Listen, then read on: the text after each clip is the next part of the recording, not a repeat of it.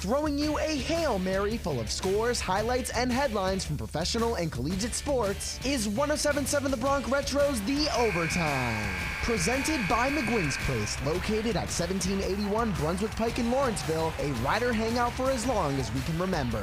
Welcome to another edition of The Overtime. I am your host, Jared Brito.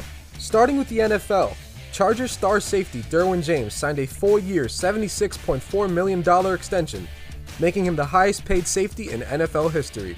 The 26-year-old had been in attendance at practices, but was not participating until he received an extension. James has already made 2 Pro Bowls and an All-Pro first team in his first 3 years in the NFL.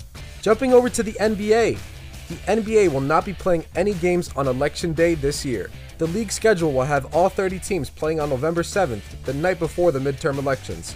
The NBA hopes that each team will use that night as an opportunity to promote civic engagement.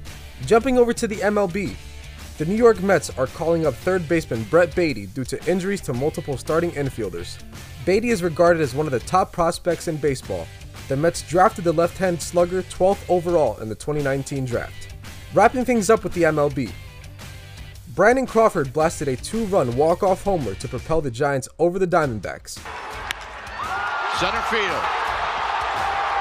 Thomas back. Out of here. This game is over. That was the call of Crawford's homer. The Giants have won 5 in a row and are just 4.5 games out of securing the 3rd wildcard spot.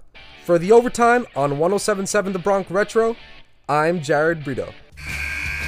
That's the end of today's episode. But you can go into overtime by listening to any of our past episodes on your favorite podcasting platforms through our website, 1077thebronx.com/overtime, as we get back to the classic hits of the 50s, 60s, 70s, 80s, and 90s, only on 107.7 The Bronx Retro.